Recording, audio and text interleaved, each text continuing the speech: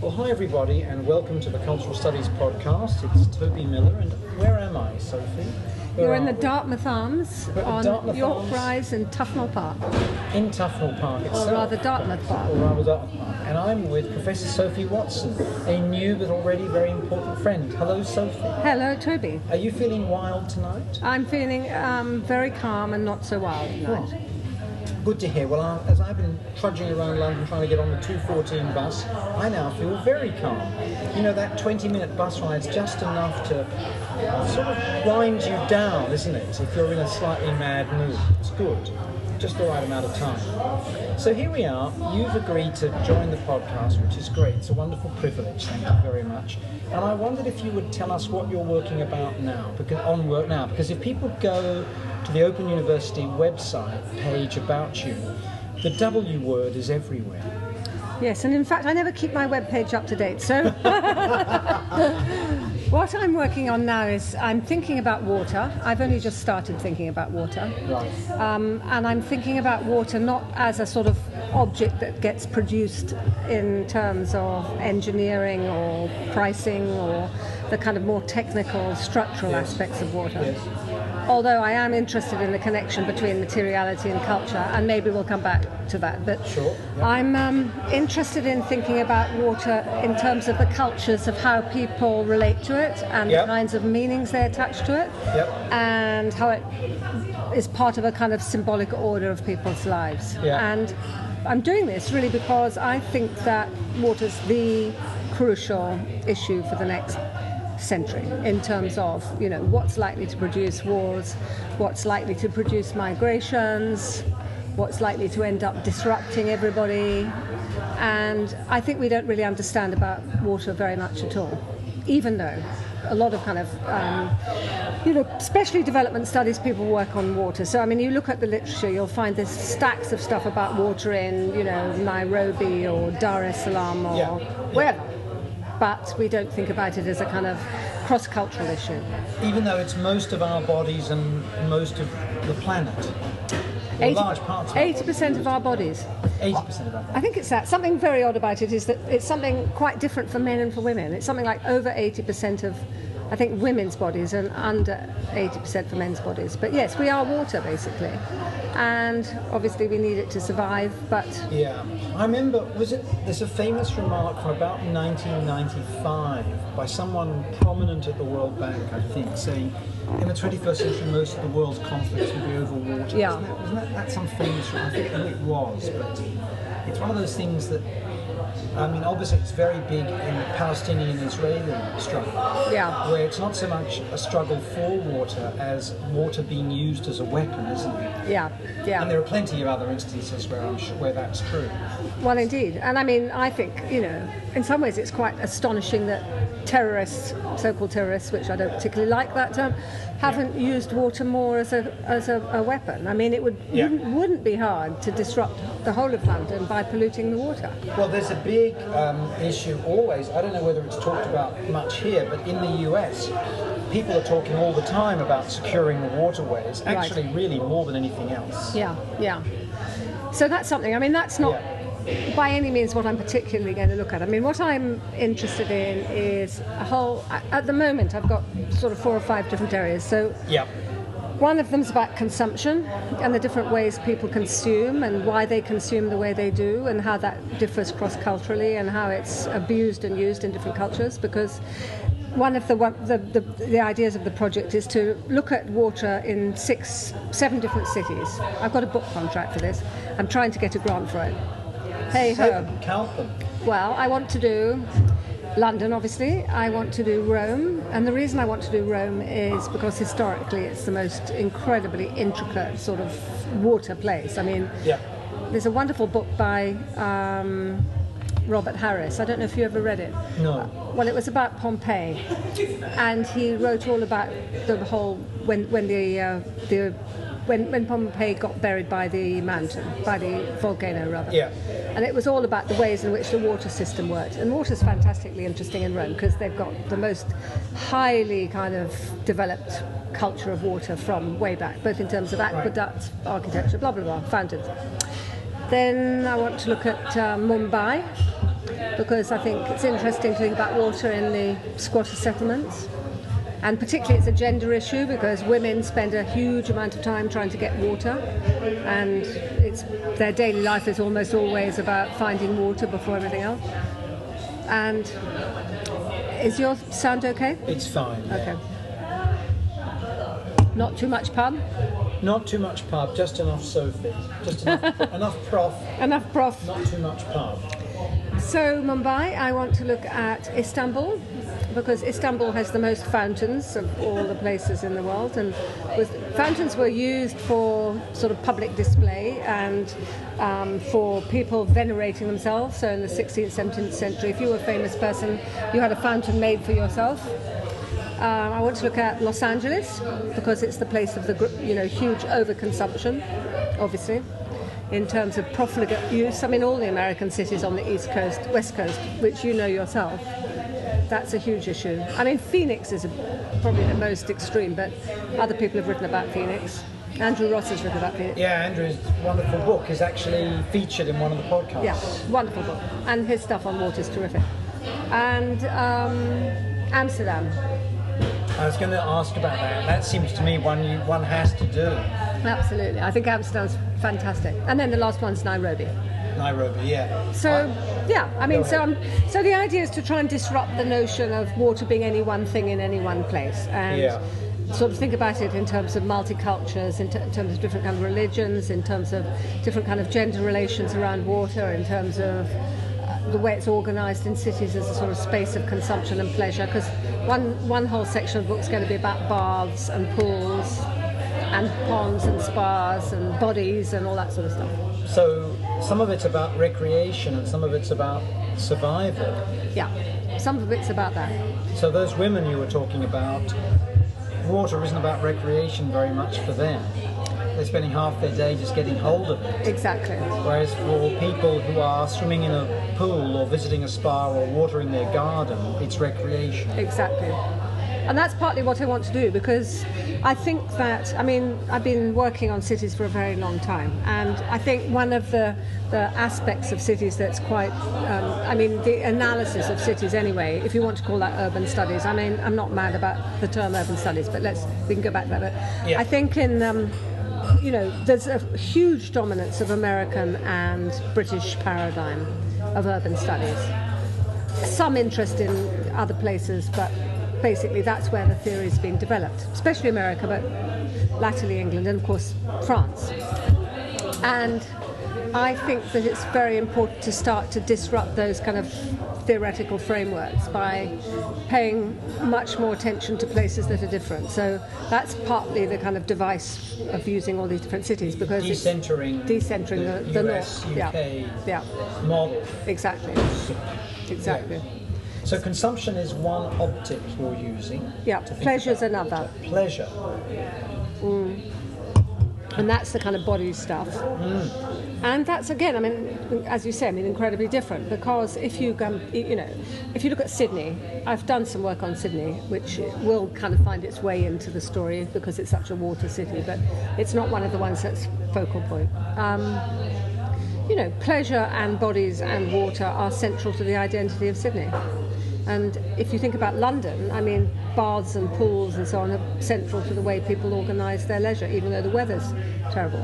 If you think about Mumbai, there's probably not one public swimming pool that anyone can use, and, half the population don't have access to water. Yeah. So you're talking about something very different. Yeah, sure. And then the other main sort of optic, I suppose, is about display. Display. Yeah. And that's the way cities kind of mobilise water to brand themselves. So, there's the whole kind of waterfront regeneration, which is across the world. The Baltimore model, Boston. Yeah. Model.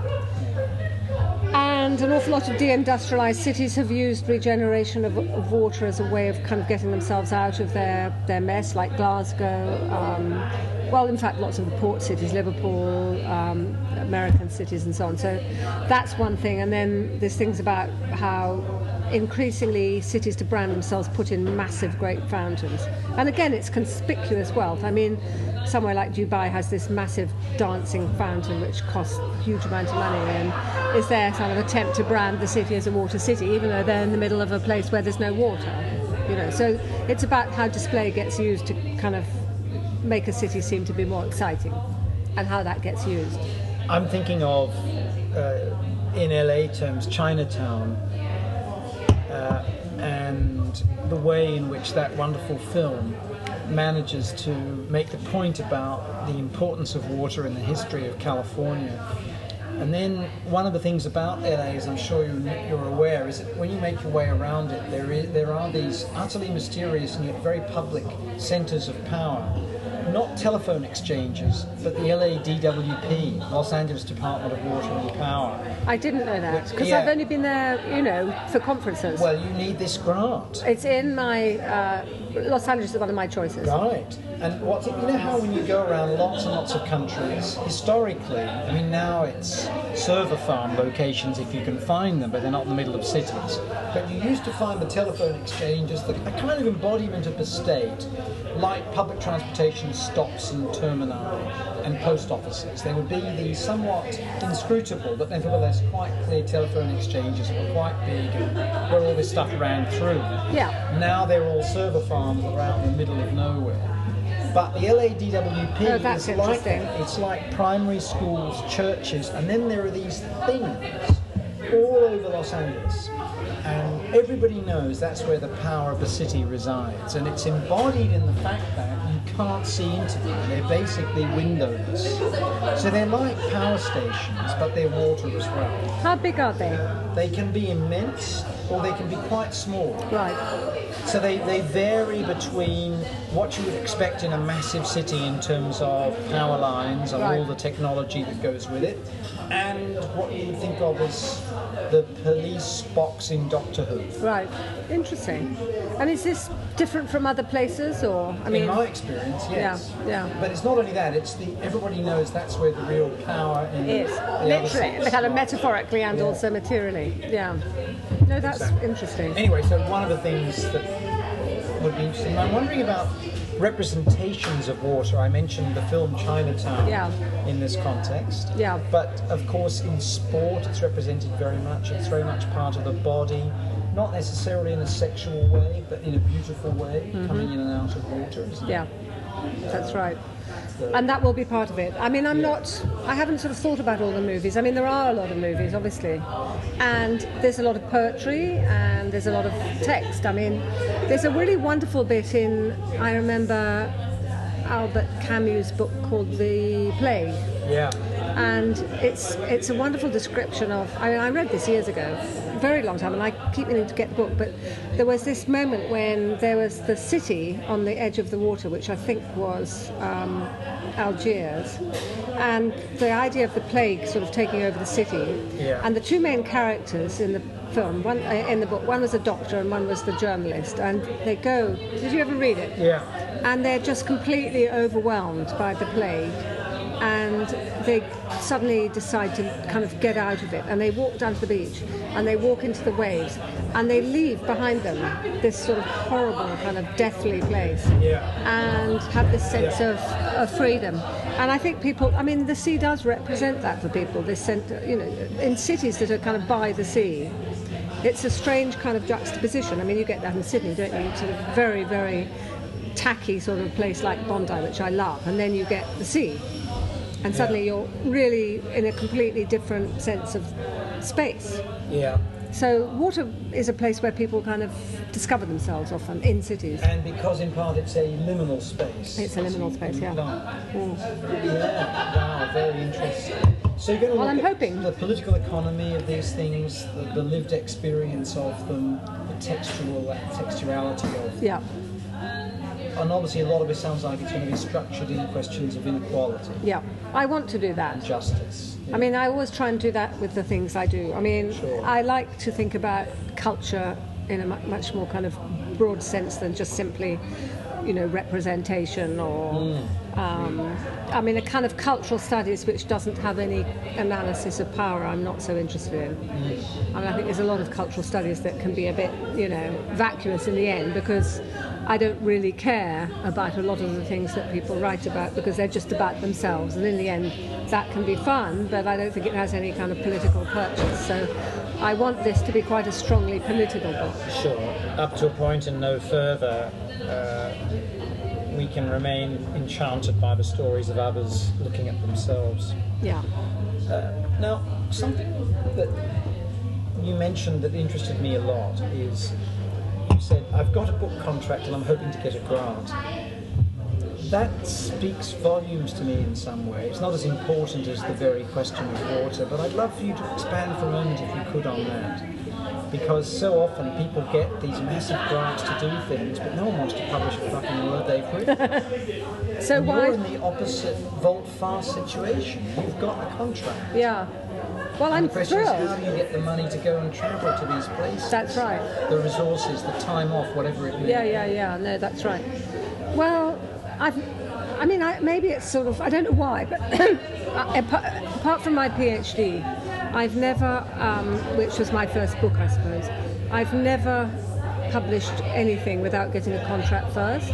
And I suppose, obviously articles, but well, why is that? I am a risk taker.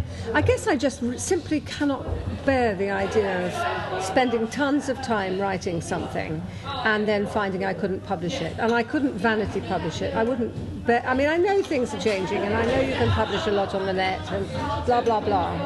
But I've always had the view that if an idea is worth having in terms of a book, I should be able to persuade a publisher before I write it. Oh, absolutely, I agree with that. I guess what I'm saying is I find it bizarre that grants are sometimes hard to come by. Oh, I see.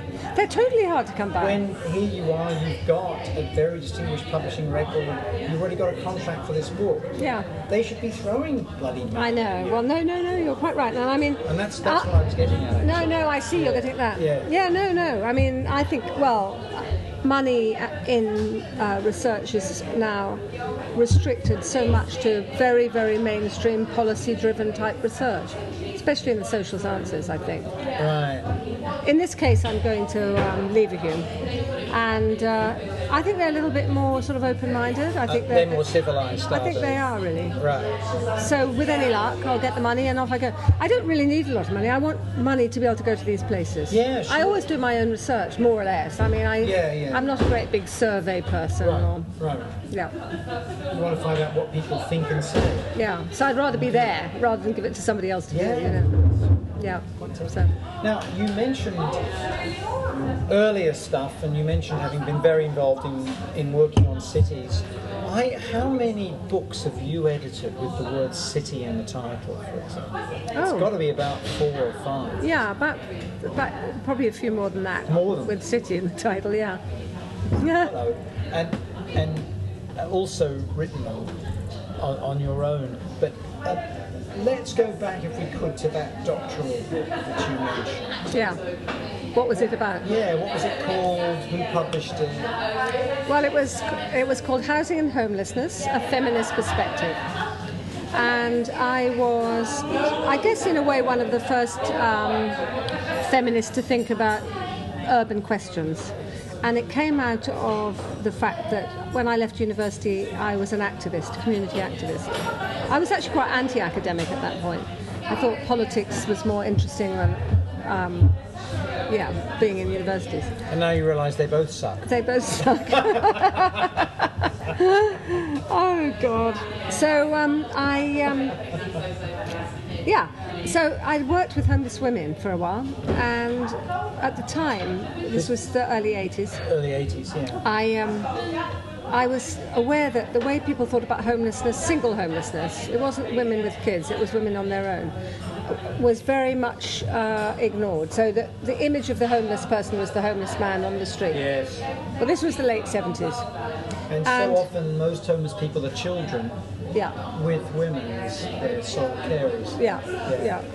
So I was kind of interested in trying to subvert the dominant ideas about homelessness, and that's what my PhD did. It was kind of basically arguing that there was a difference between, I mean, it's become pretty much what people it's current, but at the time it wasn't. So my whole argument was about, and I think it was an argument that underpinned a lot of feminist work at the time, really, I guess, but it was about visibility and invisibility. So my argument was that, what was visible, manifest, was men's homelessness because it was public, and women's homelessness took other forms.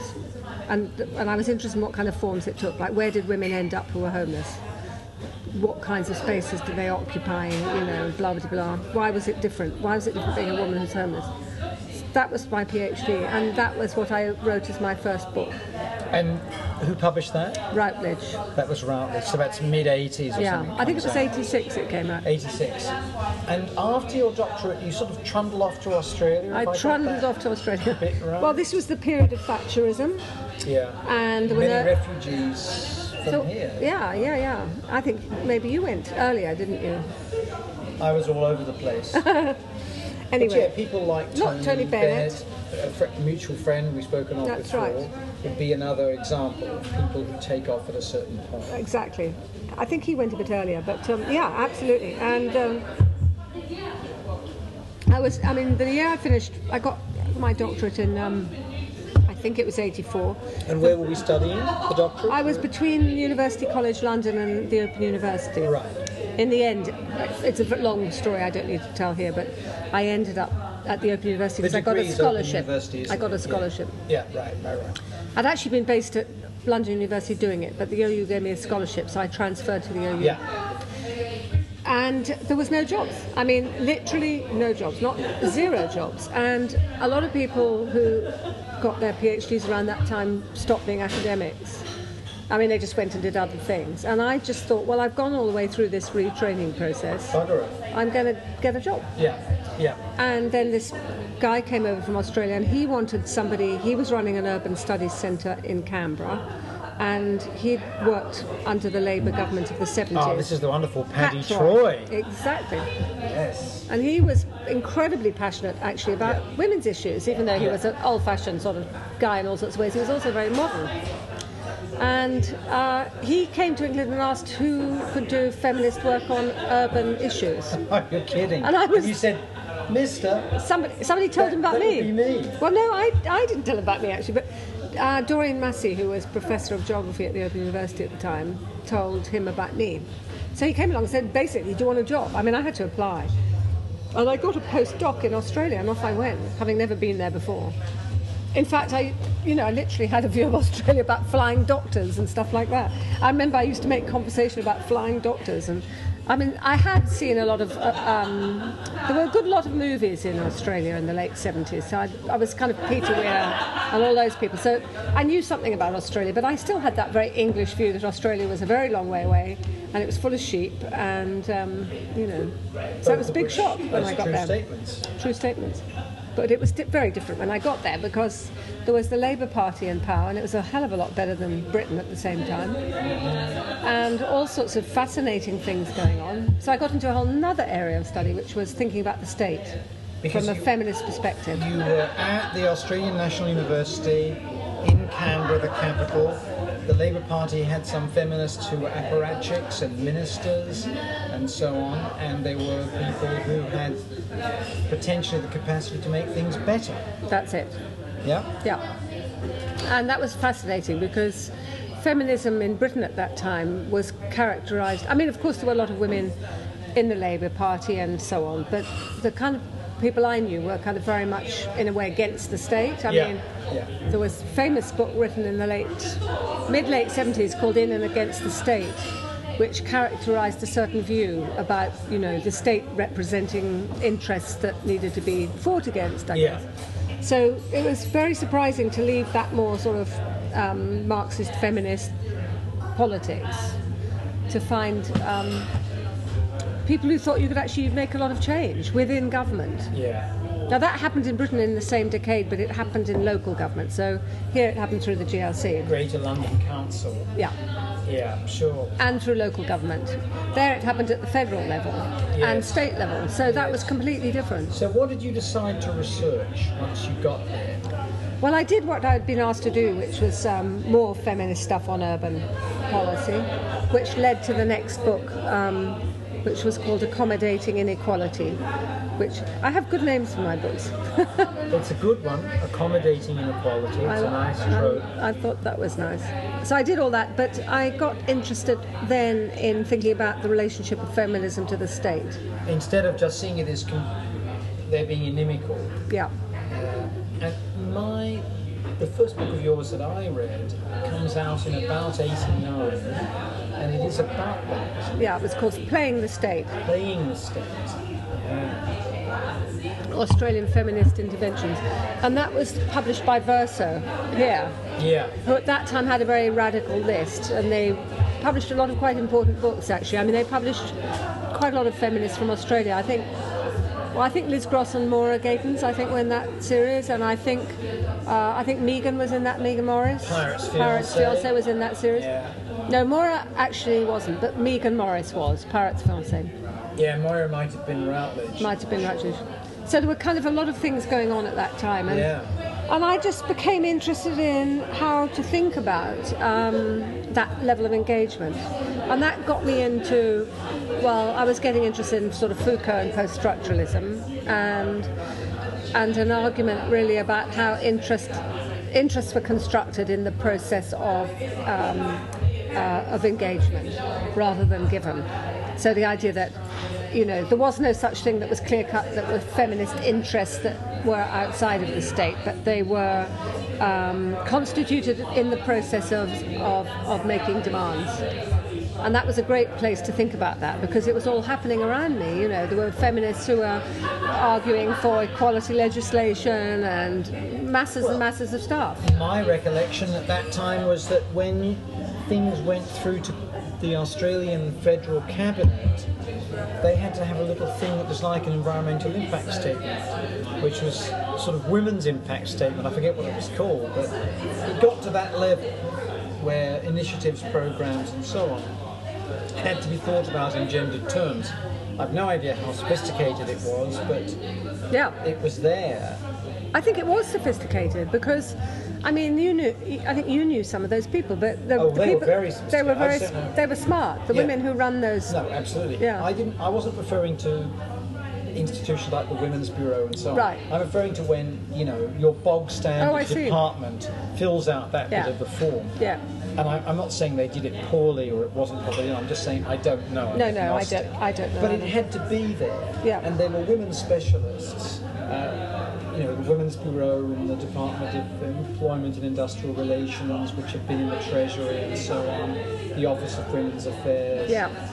They called it the Office of Sheilas. The Office of Sheilas. In that classic Australian way of sort of taking the piss out of things, like gay people called themselves puffs or queers, and women called themselves Sheilas, because that was the Australian derogatory term for women. Yeah. I thought that was so funny. You see, that was so different from Britain, because in a way it was all a bit po-faced. It was a bit more po-faced, and I took to Australia very well. It suited my way of being in the world. I thought it was funny and irreverent, and I liked that a lot. I mean, I don't know if you know what I'm saying, but I'm sure you had the same experience. Oh, absolutely. I do these funny management training seminars over the phone for US executives who are moving to Australia. And you explain all this? Yes, I do. And one of the things I try to explain is Jack is as good as his master, which is a wonderful expression. It's a very good expression. In the United States, if you can, degenderize it. Yes, yeah. In the United States, this is akin to a fucking revolution. Yeah. Free speech is free everywhere except in the workplace. Yes. Thank you very much. Yes. Where it's absolutely not. Yes. So I think there are some good egalitarian aspects there.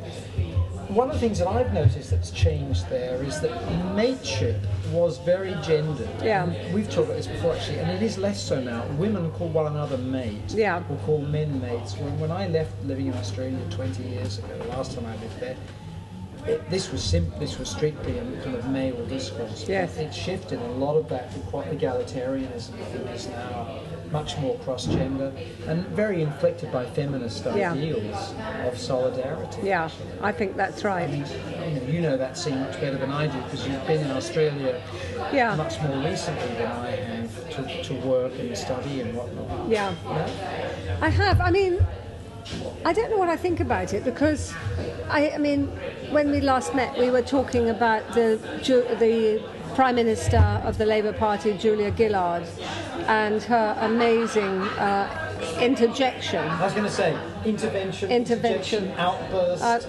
It all depends on where you stand. And you know, it's certainly worth for anyone who hasn't done it going onto YouTube and putting in Julia Gillard and seeing her outburst because it was on the Women's Hour, wasn't it? It was on Women's Hour here, exactly. So it would be on their website too. Yeah. But you know, she spoke about the incredible misogyny towards women, and I think actually it is fantastically misogynist. Australia. Yeah. I know, and I can't kind of quite work it out because I think for quite a long time I was a person who thought that this was a country that was way ahead in terms of feminist politics, and I'm not sure now what I think. I think women can be stroppy, and I think women can be strong, and I think there's a lot of certainly women working in positions that are powerful and so on. But I think there's a real strong, I mean, it is part of that mateship thing, sort of male culture that's pretty misogynist. Have you seen the Foster's commercial on British television at the moment? Tell me about that. There are a couple of guys. It is funny, but it engages your inner misogynist if you have one, as it were, and your inner national stereotype. There are two guys who are sitting around having a beer, played sport, and they're watching cricket or something. A woman calls up on the phone and complains about her boyfriend who's not physically present. Just says, essentially, he's inattentive, he's not available, I don't know what's going on. And they verbally perform interest in her and are both defending him and saying, oh no, I'm sure he doesn't mean it, but also legitimising what she's saying. Even as they're yawning, they're not interested. All they want to do is have another drink. And in part, this is British cynicism about Australian men, and well-placed and very interesting in itself. At another level, it's profound insight into laughing at women for being too serious. Yeah. Like no sense of humour. Humorless feminist. Humorless feminist, that's the idea. Yeah. You know, which I think exists everywhere, but it's very powerful there, at least it was. So it's a very contradictory place. I mean, things are so much better for women than they used to be. Definitely. They're still appalling. Yeah. Well, you see, I don't think the kinds of ways that the Prime Minister was being abused on the radio and also by the opposition leader, honestly, I don't think could happen here. I just don't think they could. It wouldn't be. I'm not saying there aren't people who would have the same views that were expressed publicly, but it wouldn't be okay to express them publicly here. I agree, but I have the H word, Harriet Harman, to refer to here, who I think is fantastic. I'm appalled at the way the bourgeois tabloid media refer to her, and referred to her before. She was the Labour Party leader in opposition before Ed Miliband was elected. I thought she was brilliant in Parliament, infinitely better than he was. Made fun of remorselessly, constantly. Yes, and she's smart, actually. She's very smart. Yeah. And she's very political. She's extremely articulate, much more articulate than the Milibands. Yeah, you're right. Or Cameron. Constantly traduced and derided viciously, I thought, by the Daily Mail, the Tory Graph, you name it. Yeah, I don't read those papers, and you would do because you're more of a media analyst, but is that the case? Well, I've never seen... Well, of course, the tabloid media is much more brutal here than any other first world country. Yeah. I've never... More brutal than in Australia? Oh, I think so. Right. Although, having said that, lots of tabloid journalists here and in the US cut their teeth on tabloid journalism in Australia, particularly crime journalism. But the tabloids here there are so many more of them, and they're so powerful. Yeah. They actually do exercise the working class, particularly the male working class, into certain ways of seeing the world. I agree with that. But other than Harriet Harman and the way she's treated, which I find abominable, I hear what you're saying, and I think there's something weird there. It'd be interesting to get some of those prominent feminists from the 80s in Australia. I'm thinking of Jenny Neary and Anne Summers, to answer that and see what they think. It would be. How they see these things in relation to what they thought of in the first flush of statism. Yeah, I agree with that. Yeah, so I mean, these are very interesting questions, these cross-cultural comparisons. So, you go off to Australia, you write these books, but my sense of you is that you're, I was going to say flitting, but of course that's brutal. No, I don't mind. I'm happy with that. It's a description of myself. You're moving as a geographer between locations a lot of this time. Well, you see, I'm not a geographer. I mean, no, but that's an interesting point. Why am I calling you that? No, I don't mind at all. But, I mean, one of the things that makes me different, I think, from people who are trained more in a mainstream sense through Oxbridge or something like that, which I declined to go to when I was young because I wanted to go to Sussex. And I thought it was more interesting is because I like different disciplines and different ways of thinking. So all the jobs I've had 4 professorships, and they've all been in different disciplines. What have they been? Well, it's a bit mad. The first one was urban planning, and I'd never done an undergraduate degree or postgraduate degree in urban planning. Sydney. Oh, this was Sydney, I'm sorry. Urban planning. The second one was social policy. Where was that? Bristol. That was Bristol. And the third one was cultural studies, University of East London. And then the fourth one was this one, which is sociology. At Open University. Now, so they're never the same. And I've never I've never stayed in the same place intellectually for very long. I mean, there's a core theoretical set of interests, and there's I suppose, core issue that has been a concern, as well, a number of core concerns. But I've been very much across disciplines. So yes, it can look like flitting, and sometimes I do feel like a bit of a butterfly. Now, apart from the fact that I make shit up and I get things wrong, why did I think you were a geographer? I think because of the urban. I mean, that's probably the thing. If anything holds those 4 subjects together that I've just mentioned, it would be an interest in the urban. I'm interested in the city as a space of the social, I suppose. And that's why I've managed to con all these different appointment panels into appointing me, because I can make a strong argument why the city is a way of thinking through, different disciplines. And I if you see what I mean, co-edited books earlier. I think there are a few that you've done with Blackwell, which has historically been a great geographer's publisher, but has ceased to be that. It's other things, but it was important. Yeah, it was great. It was one of the places that supported the work of a number of prominent geographers, for example. But it's nevertheless... They had a very good publisher, though, there. I think famous geographer. He was called John Davy. I mean, it makes a lot of difference if you have somebody who's on top of a list, and these days there's fewer of those kind of wonderful old-style publishers who understand academic ideas. I think. And he was the person who signed up people like David Harvey and the late Neil Smith.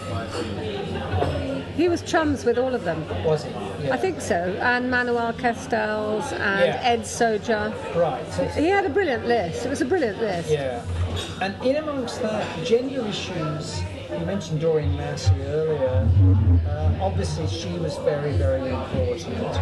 But there's a whole raft of people writing in the late 80s, just at the end of the Cold War. Her, you, Soja, Harvey. who are really putting space, pardon the lugubrious metaphor, back on the map, if you can put space back on the map, or the map back into space, so that now that history has happened, space can matter again. All those interesting books coming out just before and just at the moment of the end of the Cold War that make people like me think that space is more than my failed O-level in the geology of the southwest of Britain and East Germany. In any event, tell us about those Blackwall books. I think there are about four you've Four edited. or five, yeah. Five on the city. Well, what were you seeking to do, or are you to do with those projects? They've gone into second editions, they're broader now. Well, I mean, the last two that I've done, the first one was called Postmodern Cities, and that was an attempt to bring a sort of post-structuralist theory to the city, which had been obviously started by Ed Soja. Yeah. Probably he was the main person at that time. And then, of course, David Harvey did his book Condition of Postmodernity. So it was that sort of trajectory that led us into, myself and Kathy Gibson in Australia, to think about different kinds of spaces and to try and do a sort of international sort of look at that. So it was quite a mix-up of places and sites that were used in that book.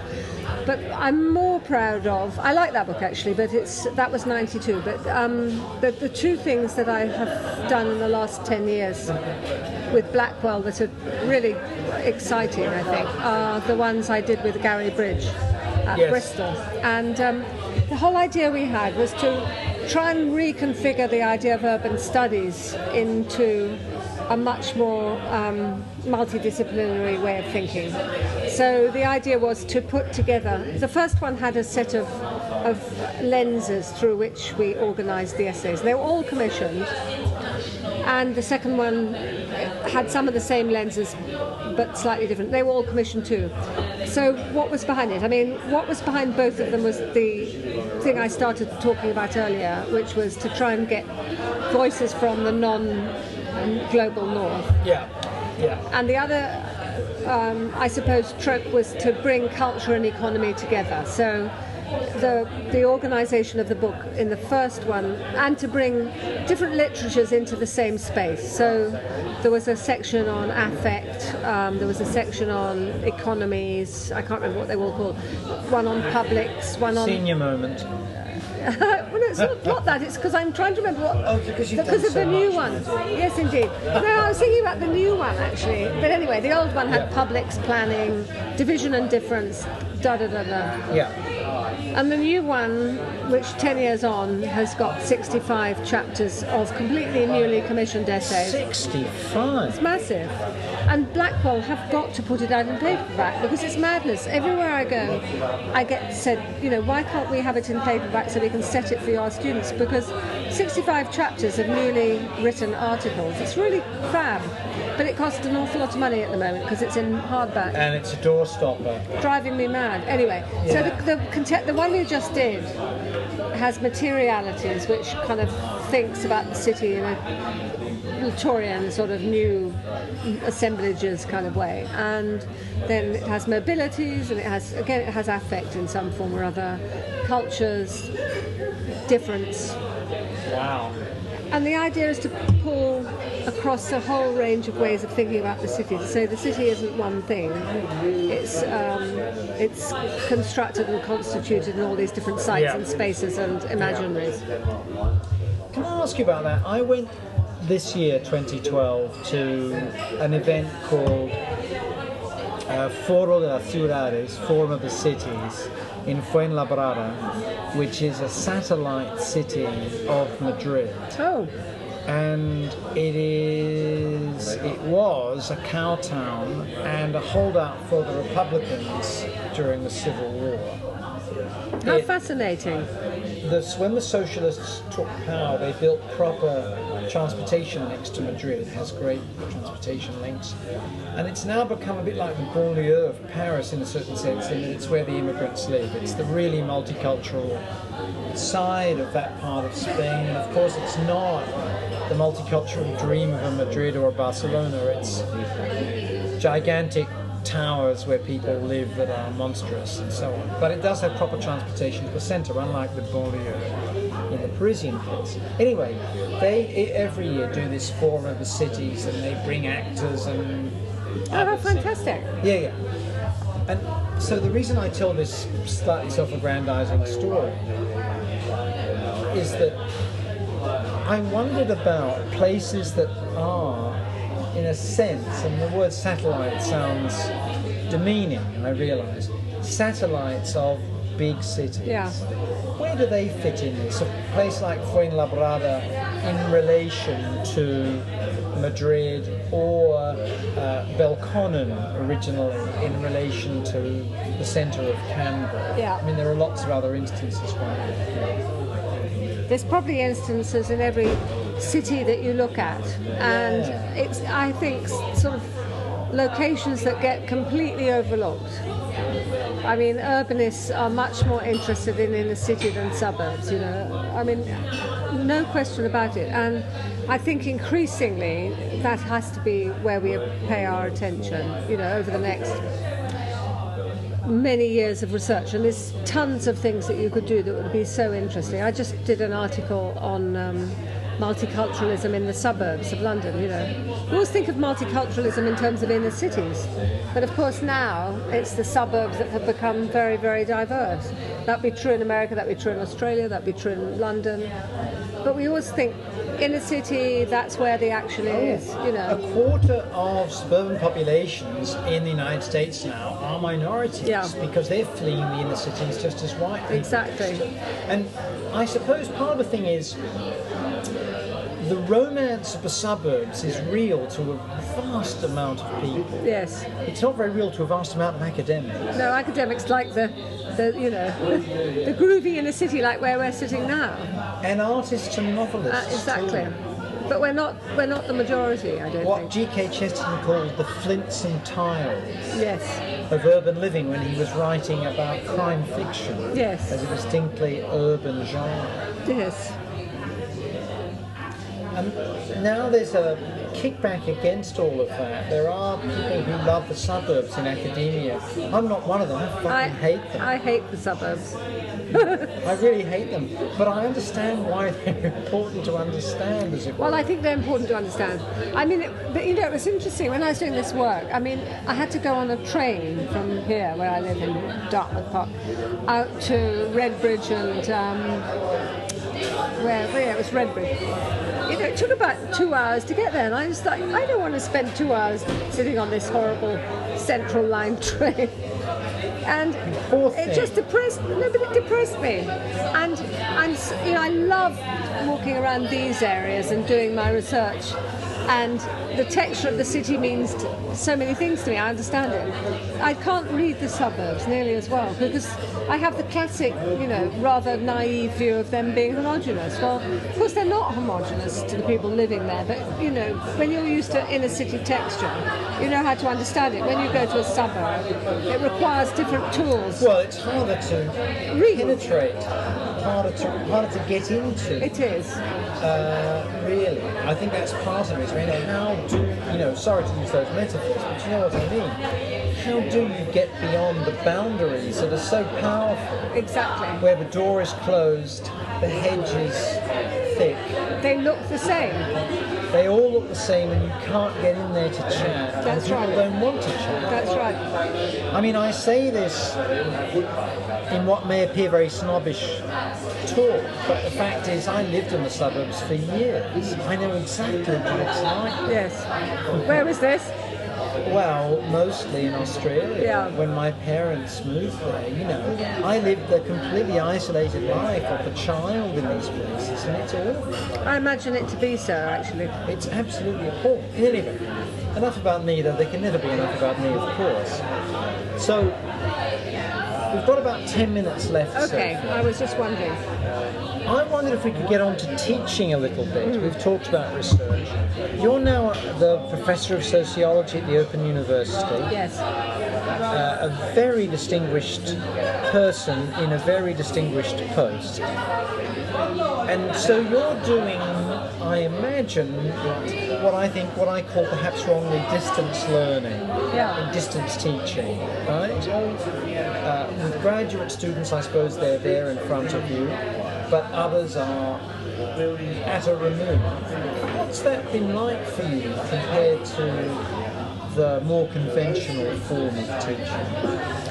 Well, I mean, I'm a great fan of the Open University, and I think that there's nowhere really quite like it. I mean, just to say, I think it's the most incredible experiment, and it was, only thought up, 40 odd years ago, and now it's the biggest university. I think it's the biggest university in the world, but certainly in England, 200,000 students, and it's amazing. There are a couple in Latin America that are a lot bigger than there would be, I guess.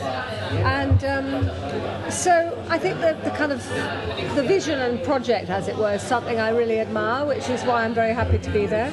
And over many, many years, it's given education to people who would otherwise not have had access to it. I mean, this is not really to answer your question. No, it is absolutely to answer my question. Maybe it is. But I think, the kind of tragedy in a way is that this government doesn't understand how important the Open University is. I mean, if you went all the time I've worked there, which is now about 8 years, I think, maybe slightly more.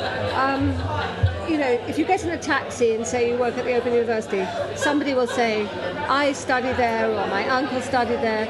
If you go to a very middle-class cocktail party in Rye, where my mum lives, somebody will say, my uncle studied there, across the entire spectrum of ordinary life, you've always got somebody who says, I studied there. And I think that this is like a jewel in the crown of British life. It's like the BBC. Yeah, I do think that, and I like the National Health Service. And we haven't got so many, And the problem with this government is they don't get it. So the concern I have, again, it's not to answer your question about what it's like teaching there, but I would say that teaching there is an amazing gift because you have the opportunity to think about ideas and how you translate them into different forms of text. I mean, increasingly text that is on screen rather than in hard copy.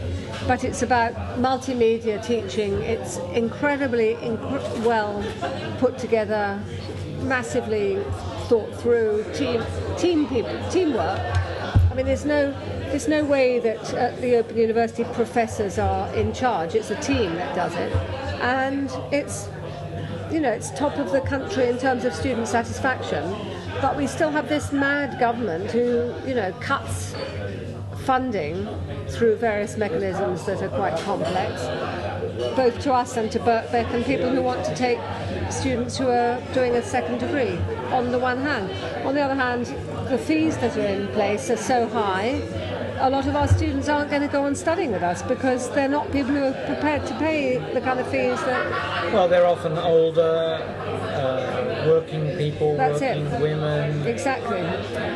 They're not the 18-year-olds. They're not the 18-year-olds, and that's the worry. So, I mean, yes, it's a wonderful place to teach, and the opportunities for disseminating ideas is wonderful. And I mean, if you take my discipline, the professor of sociology for 20 years was Stuart Hall, who changed the face of sociology and cultural studies, and that was fantastic for the university to have somebody of that stature, and made a huge difference, as did many of the people who worked there. So my concern is about the future. I hope we can pull it off, and I hope we can go on being such an institution, but I'm not optimistic about the financial side of this. Yeah. Was Max Beloff one of the founders of the Open University? I'm not sure. I think maybe. I think possibly he was. So in terms of what you say about teaching, it's a very creative environment for teaching. because working with colleagues, everybody has to come to some general agreement about how you create a course. So it ends up being very dynamic and exciting, and it brings together lots of different perspectives, and they get argued and tossed around and thought about and reconstructed. And it's not like you walk in and give a lecture, and if it's rubbish, the only people who are going to tell you are your students. I mean, at the Open University, you're with a bunch of smart colleagues who are all going to say, well, actually, that's no good what you've just written. And you might be a professor, but if it's no good, it's no good. That's fantastic, I think. So it's a highly collective, collegiate environment for teaching, which is the first time I've ever had that experience. So it's a real privilege to work at the Open University. And with the people doing doctorates there, are they also distance learners, or are they physically present? We see our doctorates. You see them? Yeah. I mean, we do have some who are around the world, and then we do Skype and stuff like that. So they can enroll from other countries? Oh yeah, I've got a student in Thailand at the moment, yeah. And I Skype him. So we have PhD students who are all over the place, but they get they get proper individual attention, yeah.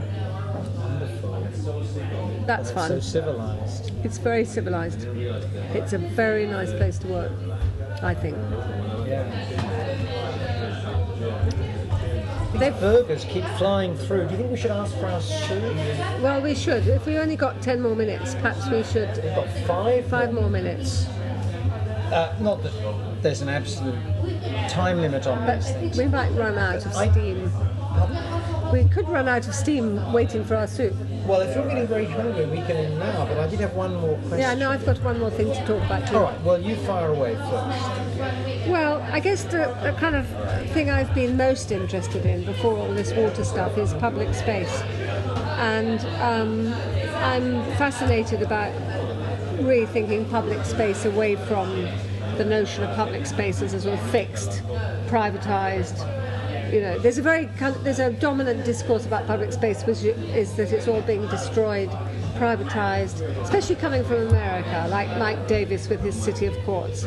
The idea of fortress space, the idea that there's no longer any meaningful public space. Yeah. And then there are people who speak against that, and notably Richard Sennett and I and me and some others, to say that actually there's all sorts of ways about thinking about public space that are more open and diverse. And so I guess the book I'm particularly fond of is the one I wrote on city publics, and that's about how to think about public space as marginal spaces and invisible spaces and not seen spaces. And I think they are one of the things that make cities thrive.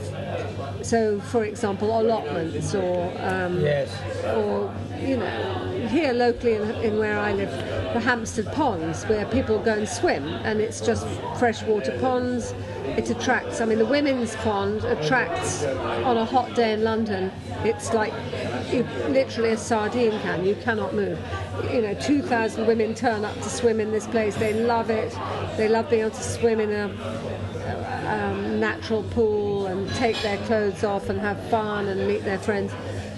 These are really important spaces for people, and they're not the ones that are designed by urban planners or Richard Rogers. They're not the grand piazzas, they're the messy public spaces. And so I'm very interested in public space as a kind of a space of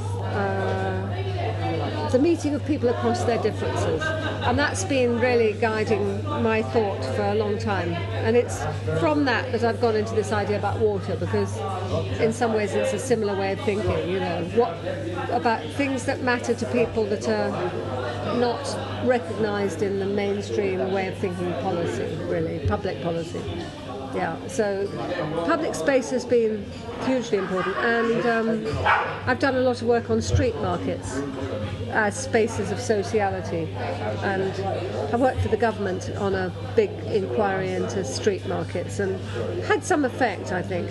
Street markets, are being saved in various parts of England, and I consider them really important spaces. Yeah, they're wonderful. There are a couple near where I live that I just love. Yeah. Absolutely fantastic. Yeah, and I've been hearing a lot about these Hampstead ponds.